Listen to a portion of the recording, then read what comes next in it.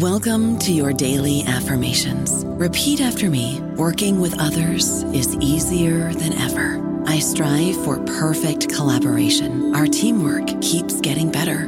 Yeah, affirmations are great, but Monday.com can really get you the teamwork you desire. Work together easily and share files, updates, data, and just about anything you want all in one platform. Affirm yes to start, or tap the banner to go to Monday.com. It is Ryan here, and I have a question for you. What do you do when you win? Like, are you a fist pumper, a woohooer, a hand clapper, a high fiver? I kind of like the high five, but if you want to hone in on those winning moves, check out Chumba Casino. At ChumbaCasino.com, choose from hundreds of social casino-style games for your chance to redeem serious cash prizes. There are new game releases weekly, plus free daily bonuses. So don't wait. Start having the most fun ever at ChumbaCasino.com. No purchase necessary. VGW. Void where prohibited by law. See terms and conditions. 18+. Hello, everybody. This is Marshall Poe. I'm the editor of the New Books Network, and I'd like to tell you that we have a new and improved website. It has two new features that we think you'll love. One of them is a vastly improved search engine, so that when you type in keywords, you'll get a bunch of episodes really quick. The other is the ability to create a listener account. And in that listener account, you can save episodes for later listening. So you can create a kind of listening list. We think these features are neat, and we think you'll enjoy them. Please visit the site today. Welcome to the New Books Network. Hello, and welcome to the New Books Network. My name is Christian Axbo Nielsen. I am Associate Professor of History and Human Security at Aarhus University in Denmark. My guest today for this episode of the New Books Network is Dr. Jessie Barton-Hronešová, who is a Marie Sklodowska-Curie Global Fellow at UNC in Chapel Hill and Ka Forskari University. Her new project is investigating how frames of victimhood have featured in the politics of post-socialist Europe in the past 2 decades, and whether and how such frames have influenced the current illiberal trends across the region. Jessie was previously ESRC postdoctoral fellow at the Oxford Department of International Development, where her research focused on post-war dealing with the past in East and Southeast Europe. She has authored and edited several studies on identity politics and retributive transitional justice. And Jessie has also worked for the International Criminal Tribunal for the former Yugoslavia, for the OSCE, and for the Balkan Investigative Reporting Network in both Sarajevo and Belgrade. Today, we're going to be discussing Jessie's new book, The Struggle of Redress, Victim Capital in Bosnia and Herzegovina, published in 2020 by Palgrave Macmillan. This fascinating book explores the different ways in which groups of victims and survivors of the 1992-1995 Bosnian War seek redress. These include families of missing persons, victims of torture, survivors of sexual violence, and victims suffering physical disabilities and harm. In her book, Jessie traces the history of redress making for each of these groups and shows how differently they've been treated not only by the Bosnian authorities at all levels, but also in some cases in their interaction with the international community.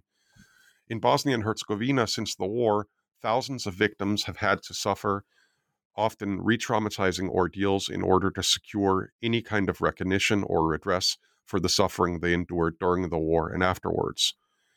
While some have been legally recognized and have been offered some forms of compensation, others have been recognized only recently and only in a geographically or ethnically limited way. So I look forward to talking to Jessie about this. Jessie, welcome to the New Books Network. Hello, and thank you for having me. Well, thank you for being my guest. And I want to start out with the question that I was thinking about most of all when I started reading your book. What motivated you to write about this precise topic? This research was quite a long in making, and as you said, I worked in the region, and I also worked for the ICTY in The Hague, and so the issues of transitional justice have always been of great interest to me. And so originally, when I embarked on this project, this was part of my doctoral research. And my doctoral research, when I embarked on it, was completely different. I was mainly interested in Europeanization of transitional justice in Bosnia and the external influences on it. And then as I went into the field and as I started talking to people that have been working in the field of transitional justice and human rights in Bosnia, but also in the wider region of the former Yugoslavia, I realized that we have not really been looking at what levels of reparations, compensation, or what I then ended up calling redress have been secured for war victims. And it has seemed to me, initially, I had this hunch that a lot of the efforts that have been made to offer any type of reparations to victims in Bosnia in particular have been done in an extremely piecemeal manner, and no one was initially able to explain to me who actually got what or who secured what. And it was such a complex picture that I decided, well, this is certainly worth researching, because not even the utmost experts on this topic actually fully understood who's entitled to what and why. And in dealing with this subject and then approaching it, were there any past works or authors who particularly inspired you to work on this? Absolutely. So I'm a huge fan of Elisa Helm's work, and her study on victims in particular and on female victims of the war were a huge inspiration to me, as well as the works of Laura Nettlefield and anthropologist Sarah Wagner. So there has been a growing body of research that I was able to draw on, and those were probably my main inspirations. And those are all excellent works, of course. Your book uses several terms that might not be readily familiar to a non-expert audience. Perhaps you could start by discussing the key term victim redress and perhaps also victim capital and how you define them. Yeah, sure. So I had to come up with, as I said, this was a bit of an uncharted field, and it seemed to me that the terms that we have been using in transitional justice were extremely imprecise, or a lot of the times too broad to actually capture what I was actually researching, what I was finding.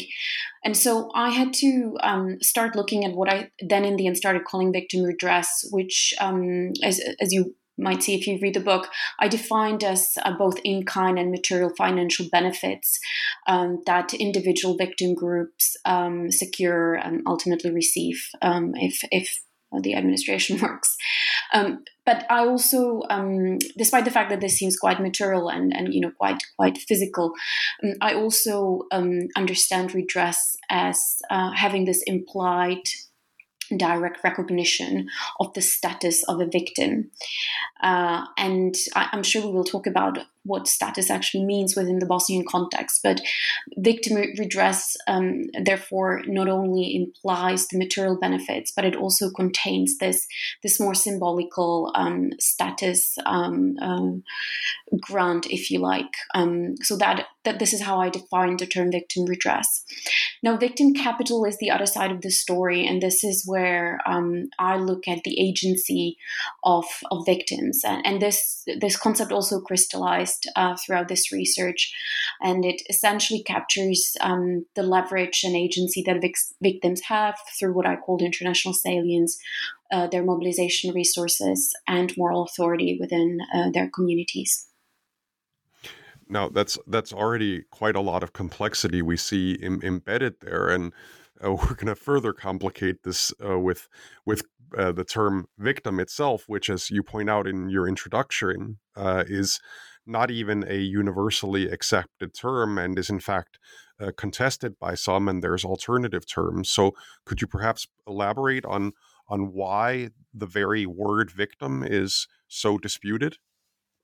Yeah, so I think especially in gender studies and feminist scholarship, there has been a very rich and wide-ranging debate about the usage of the term victims and survivors, and especially from the perspective of these individuals that have went through these horrific experiences. And the main point of these, or issue around these discussions is about agency and what agency the terms actually imply and what levels of power and empowerment both of these terms apply. So the preferred term that is often being used, especially regarding victims of, I said the word victims, but survivors of sexual violence, is survivors rather than victims, mainly because that then implies a certain level of agency, that someone has emerged from this experience more empowered and in charge of one's fate. And so usually what one sees in the current debate regarding gender-based violence is that the preferred usage of the term is survivors. And I think in the Western world in particular, we generally do talk about survivors rather than victims. Now, the problem with a country like Bosnia, and I'm sure a lot of other contexts, is that quite a lot of those survivors across the board, not only of sexual violence, actually do consider themselves as victims. They even use the term victims in the names of their organizations. So the main organization for individuals who went through sexual violence is actually called Žene žrtve rata, which is women victims of war rather than survivors of war. It's also because the word survivor is a little bit clunky in the local languages, so that might be also why. But I think what also emerged throughout my research was that the term victim is a lot of the times being used in the courtroom, and it's more of a legalistic term that bears with it potentially more empathy from internationals, from legal experts, and so on. Survivors is more used in the NGO sector and among activists, if you like. And so in the end, I follow the widespread usage of the term žrtva, victim, across Bosnia, even though I do say as well that in some individual cases, some of those people that I spoke to consider themselves to be survivors. I also want to say that there is a hidden tension within, obviously, my coinage of the use victim capital, because victim, as I said, would imply lack of agency, whereas capital, as I argue throughout the book, does the opposite. It implies quite a lot of agency.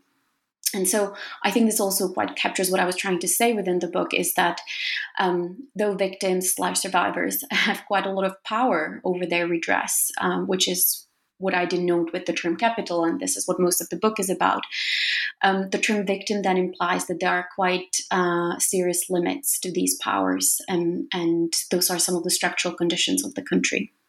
Mm-hmm. Yeah, and I think also what I enjoy in the book is how you also explore some of the historical roots of the term victim and how it has been used in the past, also in a socialist Yugoslav context. So we'll get back to that a bit later.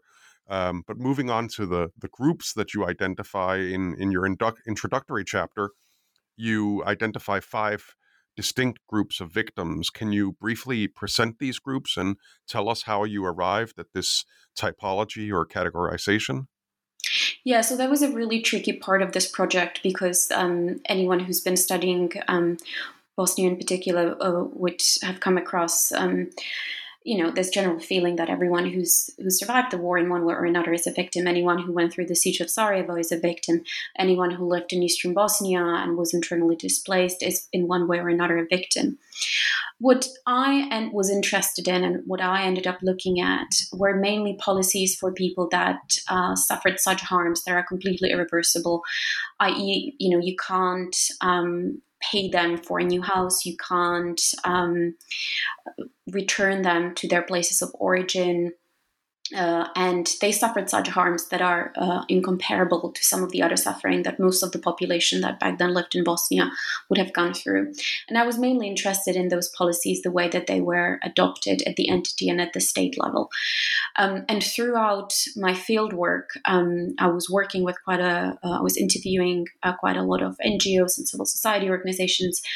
And through them, I got access to the various victim associations.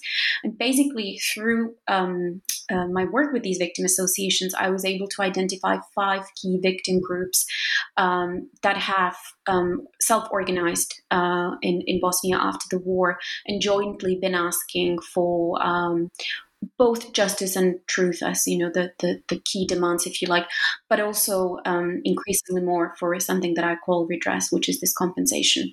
And so these groups are missing persons families, victims of torture, the so-called civilian war victims, which is the severely disabled, but also families of those that were killed, victims of sexual violence or survivors of sexual violence, as we discussed, and also what I call military victims. Now, I think the most, the group that I had to justify the most within these five, and why I included it, were military victims. These are in Bosnia called ratni vojni invalidi.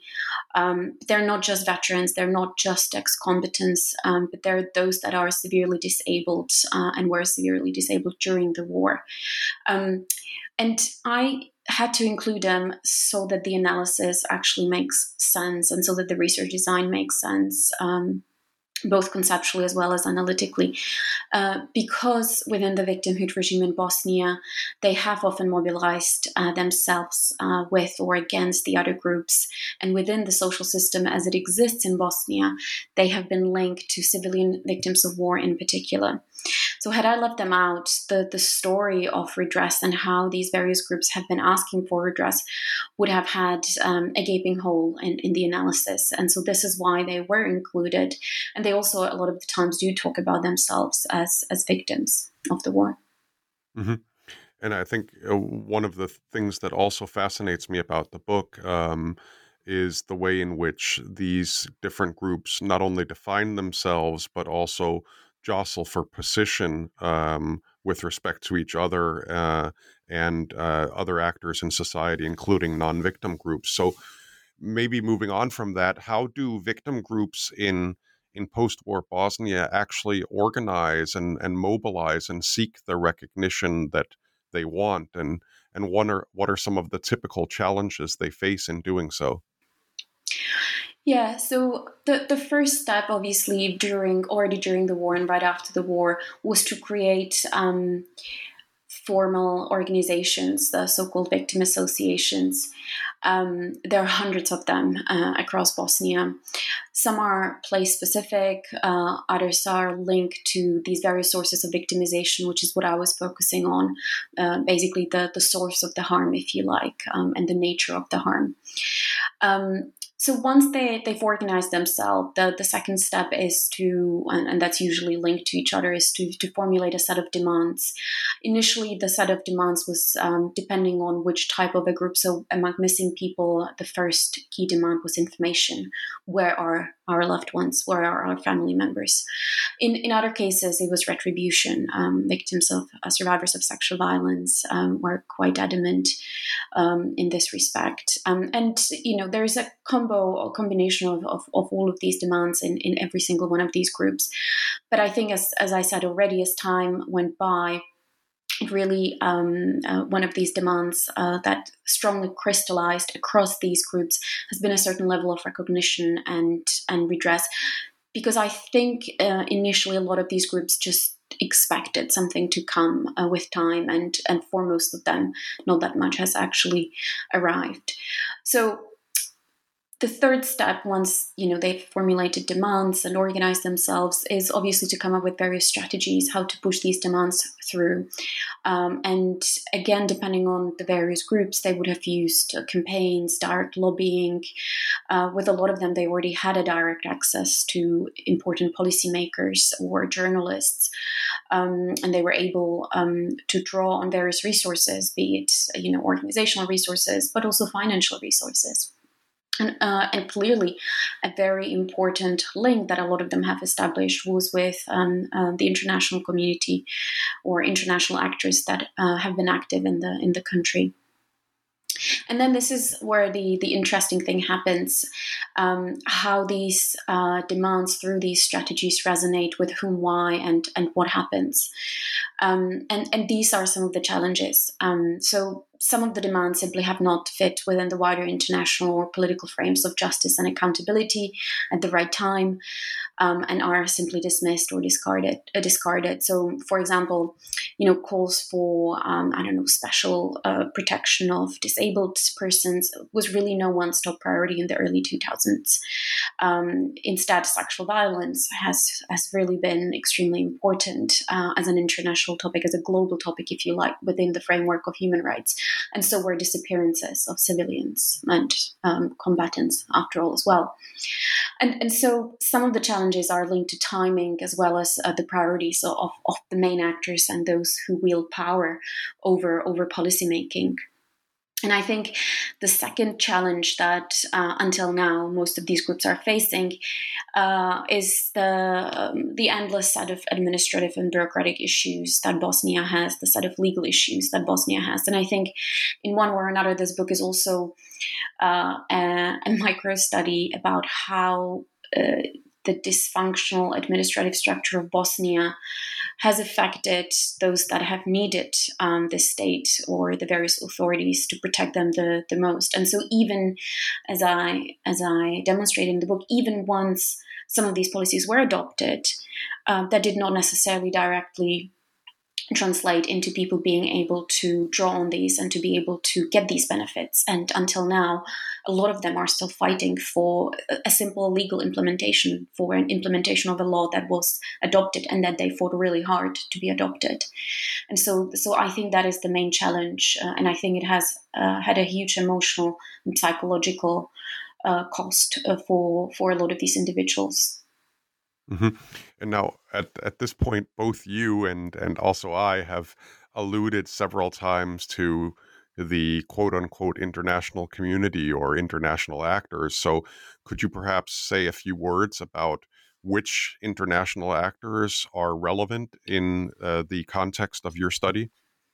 Yeah, so obviously the first one would be the International Criminal Tribunal for former Yugoslavia. I think not so much directly initially, but indirectly because the ICTY was simply framing partially the identities of these victims, so that Srebrenica families have become survivors of genocide, if you like, because of the rulings at the ICTY and so on and so on. And it is quite interesting to observe that until now, most of the victim groups you talk to are very much aware of which cases are relevant to them and which cases they can, so to speak, leverage when talking to any human rights organization. They would say, but in the case of Krstić, we have evidence that this has happened and I was there, so I'm basically directly one of the victims. So in this way, the ICTY has, I think, been important, despite the fact that it has also led to quite a lot of disappointment regarding some of the judgments.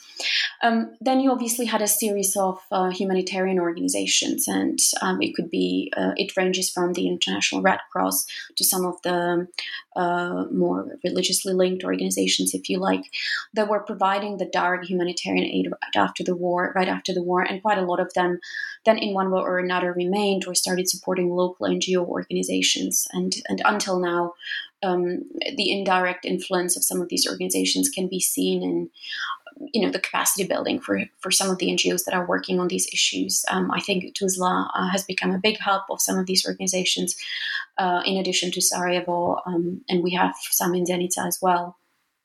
But I think the third actor, or a group of actors, if you like, that I feel that we have somewhat underestimated or do not really seem to talk about that much is the International Commission for Missing People, the ICMP.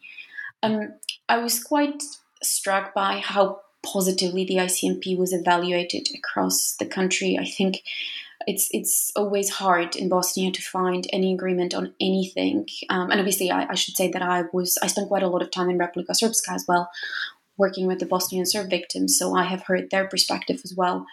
And even they were very positive, especially they were very satisfied with the initial work of the ICMP, with the technological progress of the DNA analysis that they developed, and the support that the ICMP provided to the families of survivors. to the families of the victims and the families of survivors. And they, across the board, really positively evaluated not only the actual work, which is finding those individuals that went missing, but also just including those families in their work, in any meetings that they had, and making them feel like part of the process. And really, to me, that was quite eye-opening. Because that was in a stark contrast to the work of the ICTY. Obviously, one could argue that the work of the ICTY is completely different in its nature to the work of the ICMP. The ICMP simply needed those families. They needed their blood samples, they needed their information. They directly needed to work with them. But in the same way that ICTY needed witnesses, and it seems that really there was a different approach. The ICMP has also been mainly staffed with local Bosnians, so there was a different type of rapport, I think, as well. So the ICMP, I think, was extremely critical and should not be forgotten. And obviously, we have some other institutions, such as the High Representative.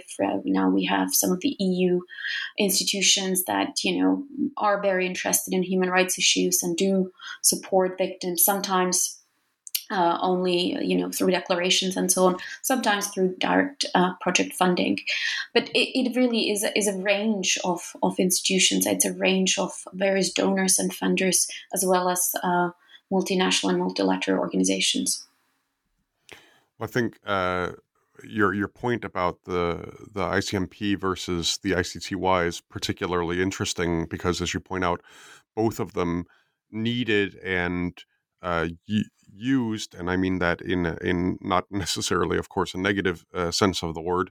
Both of them needed and used victims, and yet we get these, as you say, quite different perceptions of them. And certainly the ICTY faced a lot of criticism for, among other things, not sufficiently reaching out to victims and making them feel part of the process. So it's very interesting to hear your reflections on that topic, particularly as you are familiar with both organizations or institutions. Moving on to a later chapter in your book, you have what is, I have to say, one of the most interesting chapter titles I've seen in recent memory. Your fourth chapter commences with a quote, "Why is my leg worth less?" Tell us about this quote and how it allows you to frame your analysis of victim status between civilians, victims of the war on the one hand, and combatant victims on the other. Yeah, so the context of this quote is that this emerged from an interview with a very young and very smart, I must say, Bosnian woman in Mostar, who was unlucky enough to be at the wrong time, wrong place during the war. And as a little girl, she got hit by a shrapnel. And as a result of which she has remained disabled. And so she's educated, she managed to get a degree in law, and subsequently became quite a prominent voice, at least locally, for civilian war victims in Bosnia, and especially with regards to this redress that we've been talking about. And the reason for that was, as she explained, that she really acutely needed the various legal privileges that the victim status would have given her, so that she can get better medical care, or actually any free medical care, so that she can make the needed adjustments to her home, and so that she can be able to study in the way that she needed to, and in a way live normally, if you like, whatever we imagine on the word normally. But her problem was that initially, despite the fact that there was actually a law that she would be entitled to receive something because she was in Mostar, and again, going back to the structures of Bosnia, that law was not being implemented. So first her and her colleagues had to fight for the law to be implemented. That in the end happened in the early 2000s. And then afterwards, she realized that the amount of money she was getting was extremely small, and the various privileges that the law was actually granting her were also quite limited. And so she started wondering why. And then she realized that according to the law, civilian war victims are entitled to get only 70% of what the military victims get. And this is what I was saying in the beginning, how intrinsically related these categories and these groups are. And of course, there is this combatants premium, if you like. So for the very same injury, if there was such a thing, a former soldier would simply receive not only more money, but also a much wider range of services and benefits regarding healthcare. And, a lot of the discussion was turning and twisting around what type of crutches one could get, and what type of prosthetic legs one can get, and what type of wheelchairs one can get, which ones are the best ones, and so on and so on. And that really mattered for the quality of their life. And so this is where, she basically said this, why I still don't understand, why is my leg worth less? And I think, this also explains the very complex situation when, the state would, or the entity in this case, would compensate a person with the very same injury in a completely different fashion, mainly because of this combatants premium. And it's, on the one hand, it's understandable. There has, ever since Theda Scott's work, there has been this understanding that there simply is a combatants premium. But on the other hand, in a war like this, which has really not targeted, but where civilians have suffered quite dramatically, it is extremely difficult to understand. And so this is where this comes from. I don't know about you, but I'm very busy and I don't have a lot of time to cook. That's why I subscribe to Factor. Eating better is easy with Factor's delicious, ready-to-eat meals. Every fresh, never frozen meal is chef-crafted, dietitian approved, and ready to go in just 2 minutes. You'll have over 35 different options to choose from every week, including Calorie Smart, Protein Plus, and Keto. These are 2-minute meals. Factor meals are ready to eat and heat, so there's no prepping, cooking, or cleanup needed. They're flexible for your schedule. Get as much or as little as you need by choosing your meals every week. Factor is the perfect solution if you're looking for fast, premium options with no cooking required. Sign up and save. We've done the math, and this is important. Factor is less expensive than takeout, and every meal is dietitian approved to be nutritious and delicious. Head to factormeals.com/NBN50 and use code NBN50 to get 50% off. That's code NBN50 at factormeals.com/NBN50 to get 50% off. Indeed. And of course, embedded in this, as you've suggested implicitly as well, and also drawing a line to the work of authors like Elisa Helms, whom you mentioned at the outset, there is inexorably a gender dimension as well, because of what we know about the gender composition of combatants versus non-combatants. So that layers into your analysis and the overall, I think, frustration and tensions here as well. Yeah, absolutely. Now, moving to a different set of identities, one that we probably, I think, end up talking perhaps too much about. But to what extent did you observe any contact or interaction between victims groups, or indeed categories of victim groups or associations of different ethnicities, Bosniak victim groups with Croat victim groups with Serb victim groups, etc.? Yeah, so that's a great question. And I could talk endlessly about this because this was really fascinating. It's a mixed bag.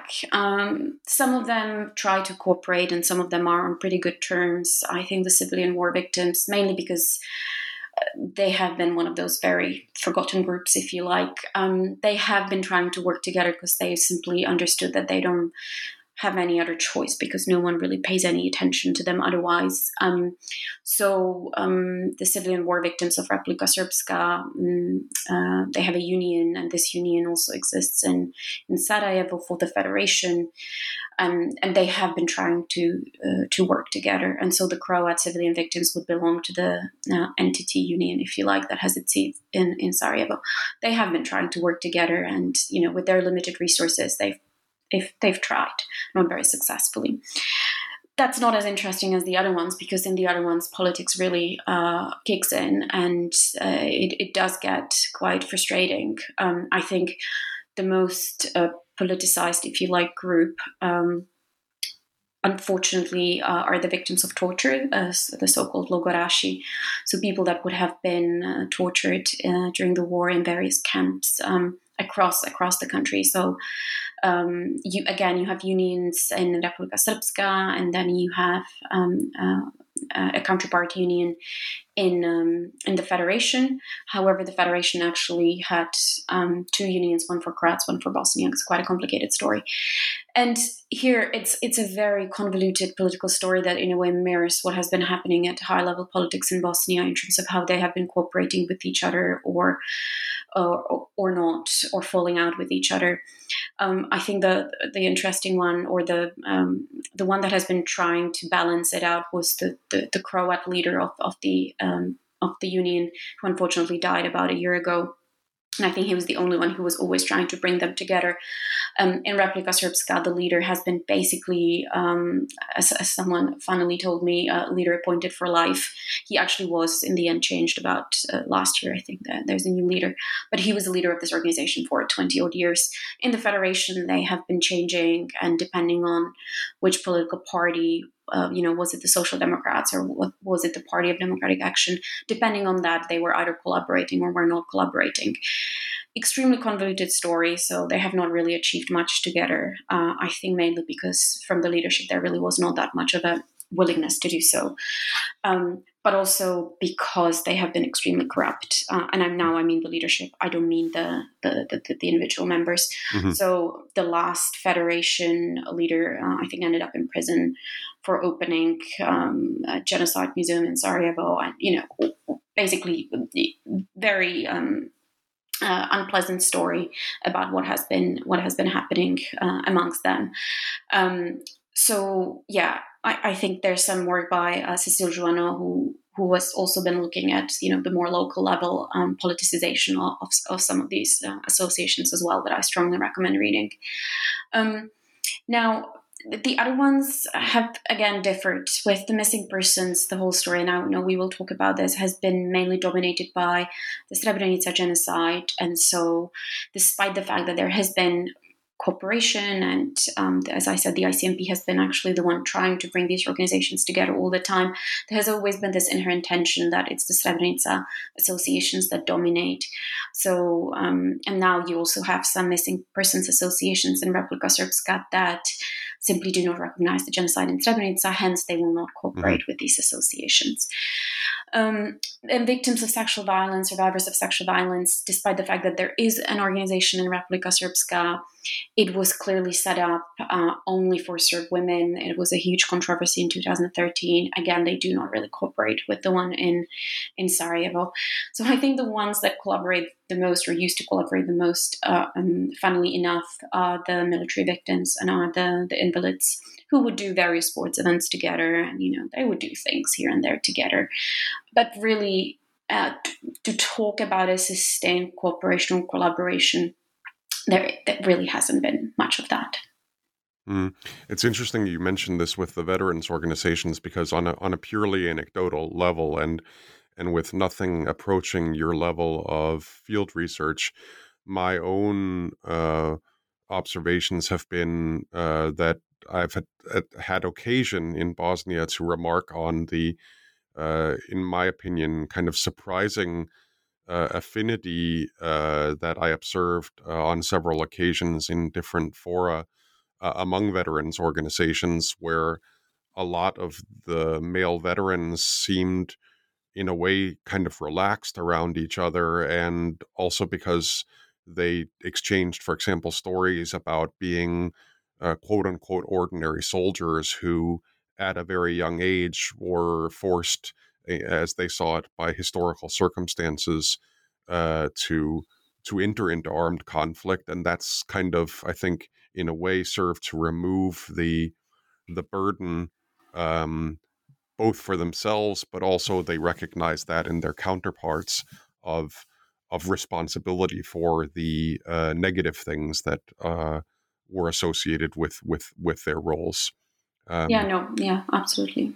Yeah. Now, since you mentioned the genocide in Srebrenica in 1995, You have an entire chapter, chapter 5, where you discuss what you call the Srebrenica effect. So could you further explain and elaborate that? Yeah, so a bit of context. So the only state-level law that was ever adopted in Bosnia was in 2004 for missing persons, for the families of missing persons. And now this law was quite revolutionary, if you like, in the way that it was adopted. It was through the participation of all these associations that we were talking about for missing persons. And it was spearheaded by the ACMP. It led to the opening of a state-level institution. It led to probably some of the best statistical data that we have about this population, who, where, what. And it also led to the adoption of a victim compensation law. Now, the victim compensation law has never really been implemented, so that is not such a positive story. The other parts of the law have, in one way or another, been implemented. Now, why I call this Srebrenica effect was that, the ICMP was set up. It didn't exist before 1996, and the ICMP was set up mainly because of Srebrenica. The shame of Srebrenica has really led to quite a lot of path-breaking changes within the international community. I dislike the term international community, but I still keep using it because it's a shortcut for the various external international actors. And so the ICMP was set up in a way to help, if you like, to help the local population to find the missing and to find their bodies and to bury them, to help them with the financial costs of the burials and the findings and so on and so on. And because of that, a series of other things have happened, some of them being the setups of these various associations, the opening of various memorial centers, the biggest one obviously being the one in Potocari next to Srebrenica. And obviously, ultimately, it was also then the adoption of the 2004 missing persons law.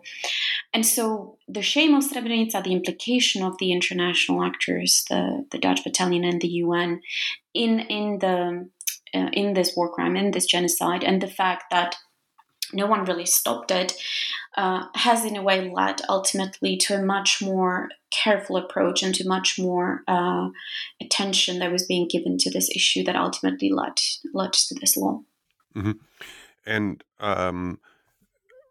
moving beyond also just the laws and the categories that we've already been operating on to a particular category of violence that I think has to date often been neglected, but which I think you and other recent authors have really done a great job of bringing to the forefront, namely the category of sexual violence committed incidentally also against victims of both genders in Bosnia and Herzegovina. What specific modalities of victim status and redress does your book address with respect to such victims? Yeah, so victims of sexual violence are now essentially written into the law for civilian war victims as of 2006 within the Federation. And as of 2018, they are able to get some benefits also as part of the so-called torture law that was adopted in Republika Srpska. So that is what the law says.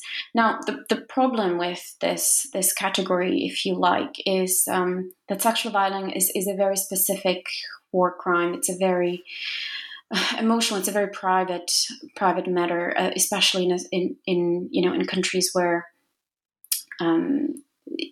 basically being violated in this way is considered shameful. It bears a stigma. And so what I realized is that despite the fact that now there is a legal basis for these survivors to come out and basically claim some of their benefits, and they're not huge, but to get around 250, 300 euro a month in Bosnia is actually not negligible. It's not a negligible amount, and it does come with some benefits.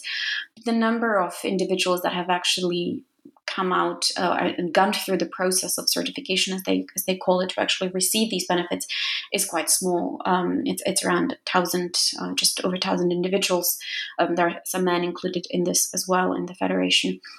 And despite the fact that some of the estimates from the war, ranging from 20 to 30, 40,000, of violated individuals. It's quite a small number. There are various reasons for that. Obviously, some of these individuals died, committed suicides, moved out, etc., etc. But still, it is a small number. And I think here, in the case of sexual violence, what comes out very, very strongly is how the process matters as much as the outcome. So achieving this status and the procedures that have been put in place for achieving this status are sometimes so traumatizing for the individuals that it's simply emotionally not worth it for them to go through this.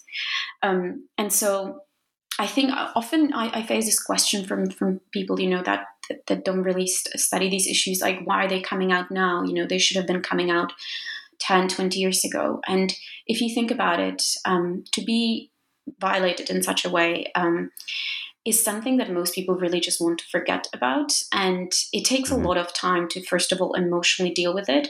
Then a lot of people are also just waiting for their husbands or parents or someone to pass away so that their families just don't know about this because it's personally so shameful for them. Or they're waiting for someone in their community, not to be present anymore so that they feel safe to say so. I think some of them have been still waiting for some of the perpetrators to simply be brought to the justice so that they can feel safe to come out and so on. So there are so many various reasons why this really hasn't worked in the way that it should have worked, despite the very brave work of organizations such as Medica Zenica, Viva Žene, Snaga Žene, and so on. It really has been quite a disheartening story. And I must say that, unfortunately, the very dominant victim association in the Federation, initially having an extremely positive impact on this story, I think increasingly, especially because of these quite traumatizing procedures, has also negatively impacted how this law is being implemented, because it has basically become a gatekeeper to whom the status can be given to, despite the fact that it doesn't have monopoly anymore over the procedures, but still it wields so much power over this issue that it has become extremely unhealthy. Yeah, I mean, there you're really dealing with a lot of very controversial and sensitive issues. Not least the notion of victim groups who become gatekeepers, and the risk that instead of becoming facilitators for victims, they in a way become almost barriers to the redress process, or in ways institute various forms of hierarchies.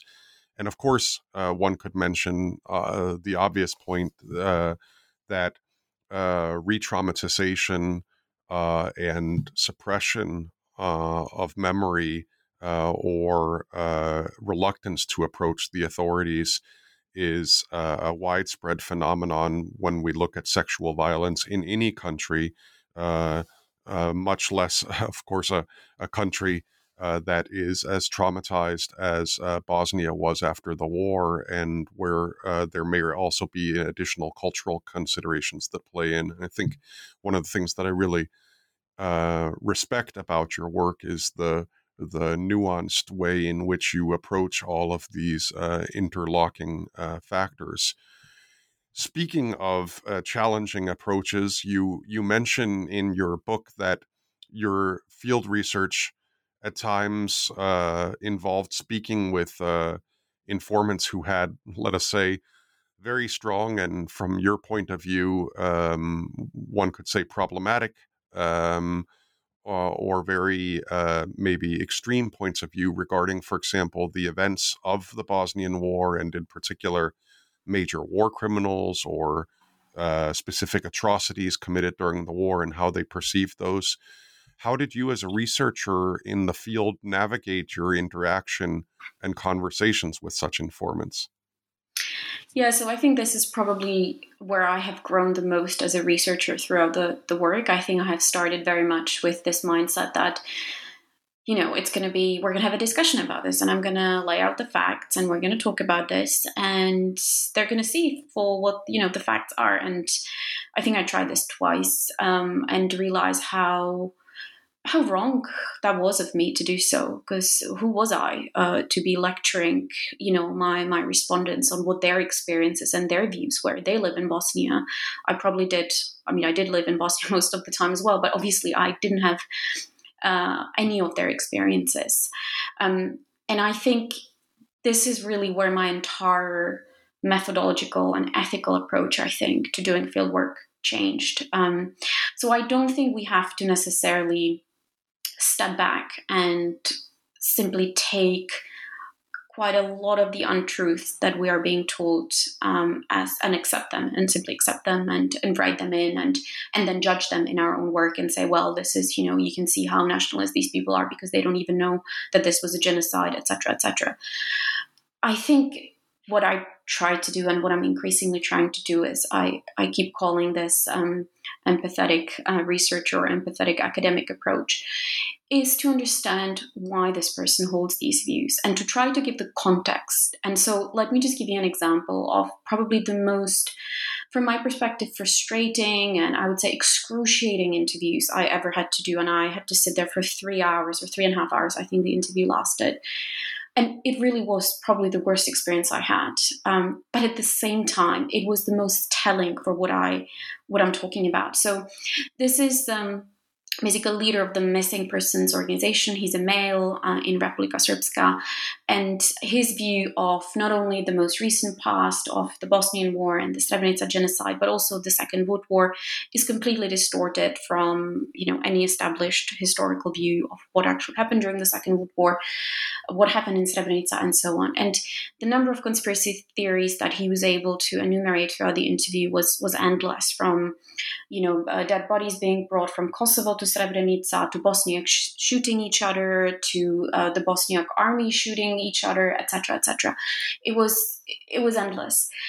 But the problem is that this man didn't fight. He was a civilian during the war, and he had one son. His son was a soldier for the army of Republika Srpska who went missing during the war. This man does not know what happened to him. His body was never found. And he is deeply traumatized by that. He's basically still grieving for his son in the same way that a mother in Srebrenica is grieving for hers, one could say. And so to him, to accept that his son was killed, went missing, and on top of that was killed in the name of an army or an idea or an ideology that committed a genocide is completely inconceivable, because it would suddenly make his son's death even more futile than it already probably is. So the nationalism and the stories he was basically telling himself, and I actually think he really believed in them, to him it was emotional and psychological coping. So his defense of Republika Srpska, his defense of the denial of Srebrenica was basically a deeply personal matter, and it was a coping mechanism. And I think, to me, that was a revelation to understand this doesn't excuse him. This doesn't excuse a person who's traumatized as he is and who's grieving in the way that he is obviously shouldn't be in this position and shouldn't be speaking on behalf of a group of people in the way that he is. But that is a separate issue. I think at a personal level, I felt it was really important for me to put this within a context and not to judge this person at face value for what he was telling me and for these fabrications and these fake stories that he was telling me, because deep down I really felt sorry for him. Losing a child is unimaginable, and it does not really matter if it's one son or 7 sons. Ultimately, it's a child. And so I think this is where I have grown the most, because I always try to, and I hope I succeeded, to put some of this context in why, people actually do truly believe in these fabrications and why the denial is so pervasive in Republika Srpska. And the same actually applies to the other side as well, although I do think there is a bit more empathy from the other side. So, yeah, I think it's this lack of empathy obviously pains me from the Bosnian Serb side in particular, but from both sides, I'd say, really.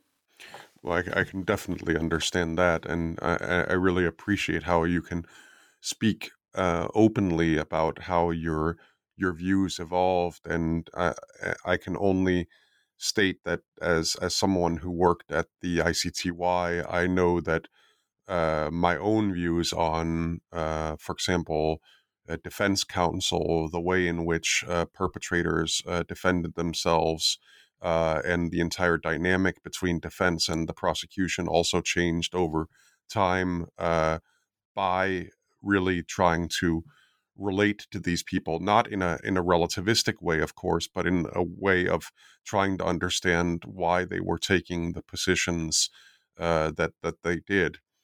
Now, I'm going here towards the end to exercise my prerogative of what we in Bosnia would call profesionalna deformacija, and speak as a historian.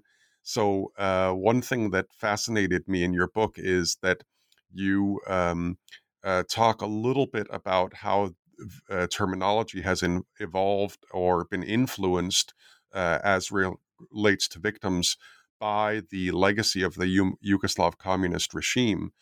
In her own book on victims, and particularly also looking at the way in which the Holocaust is dealt with in the former Yugoslavia, our colleague Jelena Subotic argues that the Yugoslav communist regime was not particularly interested in victims after the Second World War, but instead preferred to commemorate resistance fighters and liberators, as they were called.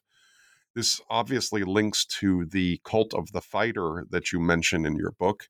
So do you detect any long-term effect of this in the way victimhood was constructed in Bosnia and is constructed? And do you see any other connections between the Yugoslav past and even the Second World War in victim identities and processes of victim redress? No, for sure. There is a clear link, and I think especially initially in the way things were set up, and this whole idea of this sacrosanct status that one needs to obtain as a victim actually comes from this borački, from this combatant status that a lot of these partisans had after the Second World War. I think Heike Karge has also written some work on this in German, which is fascinating, but not that much other work I think has been done on this. But I think the resonance now is a lot lower to what it was initially. But as I say, the structures were initially set up. Basically, a lot of the laws were simply transposed from the former Yugoslavia. So, the disparities we were talking about between civilian and military victims were simply taken over from the previous system. And so, at the structural level, you definitely see these legacies. Some of them have changed incrementally over the time. Some of them have simply stayed in the way that they were. I think there also is some psychological, if you say, legacy, and I think that can be quite visible when you speak to some of the veterans, some of the former soldiers who really do have quite a lot of disdain towards civilians. I have heard them say things such as, well, they were just at the wrong time, the wrong place, so why should they even receive anything? We were the ones, who were putting, our health and our life and everything up there on the line and knowingly doing so. So obviously we need to be the ones that have a higher status, if you like. So there is a hierarchy here as well, and I think that certainly is a legacy of the former Yugoslavia. But I don't think that's necessarily so specific to this region. I really do think I'm currently in the United States, and the obsession with veterans that there is here, wherever you go, it's the veterans that go first. It's be it boarding on a plane, be it any authority, they have a preference. There is this military premium that exists worldwide. Right, and there we could, of course, have I think, a very interesting discussion about militarization of societies and what that means, because the socialist Yugoslavia was, throughout its existence, also in many aspects, a very heavily militarized society, and that, in many ways, already before the war started, one could argue, stacked the deck in favor of combatants over other kinds of victims. Now, for my last two questions, I'd first like you to maybe draw out. I mean, you've already given us a lot of insight into your research, but what major lesson or lessons, what is the kind of main takeaway you would like readers to draw from your book? So I think at the policy level, which is where I really want to make some impact, if I can, is how important it is to to actually include, but actively include, not just tokenistically include, but to include survivors in the policies that are being designed for them. Because there were so many flaws in these various laws and various loopholes that, you know, a legislator simply cannot even think about unless you have those individuals in the room and you understand what their grievances are and what their needs are. And so I'm just going to go back to the law for the missing persons, which on paper is a very good law, I think, because it does address quite a lot of the issues that those families have been dealing with. The problem is that it's not being implemented for various other reasons that have nothing to do with what is actually written in the actual law.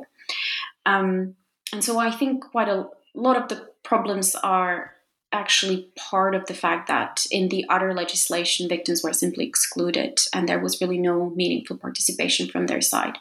And at the same time, there is also something of too much of participation or too much of visibility of victims in post-war societies, I think.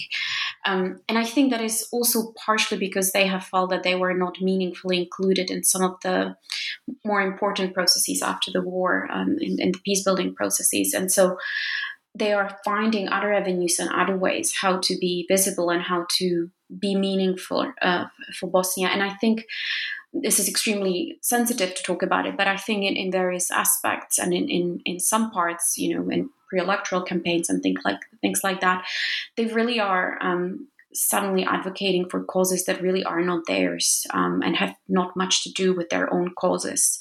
So I think it's this double-edged sword of too little on the one hand and too much on the other. Mm-hmm. And my final question, which I hope you can run with, is if you were asked by your colleagues, and in particular young up-and-coming researchers, what related research questions you would like to see explored pursuant to your own book and your own research, what would you say? So I think if we think about the region and Bosnia in particular, I think we still need to start studying the other side, so to speak.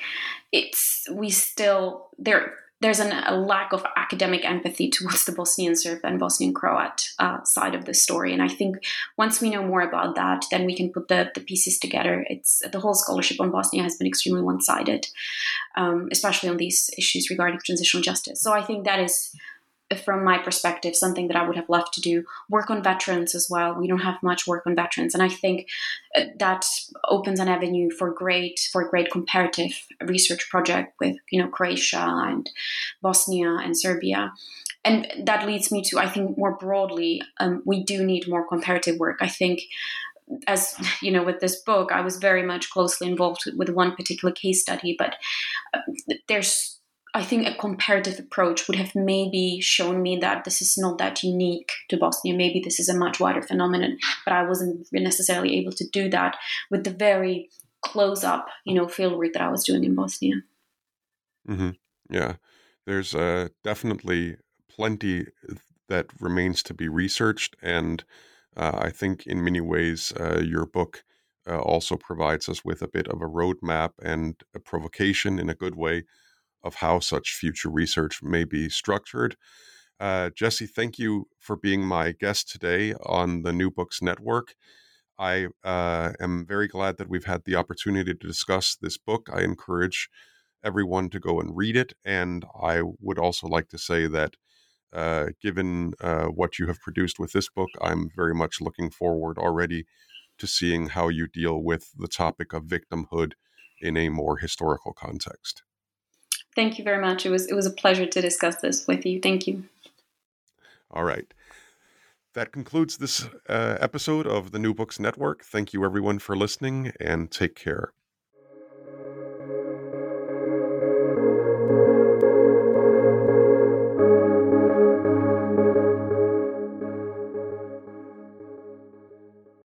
With the Lucky Land Slots, you can get lucky just about anywhere. This is your captain speaking. We've got clear runway and the weather's fine, but we're just going to circle up here a while and get lucky. No, nothing like that. It's just these cash prizes add up quick. So I suggest you sit back, keep your tray table upright, and start getting lucky. Play for free at LuckyLandSlots.com. Are you feeling lucky? No purchase necessary. Void where prohibited by law. 18+ terms and conditions apply. See website for details.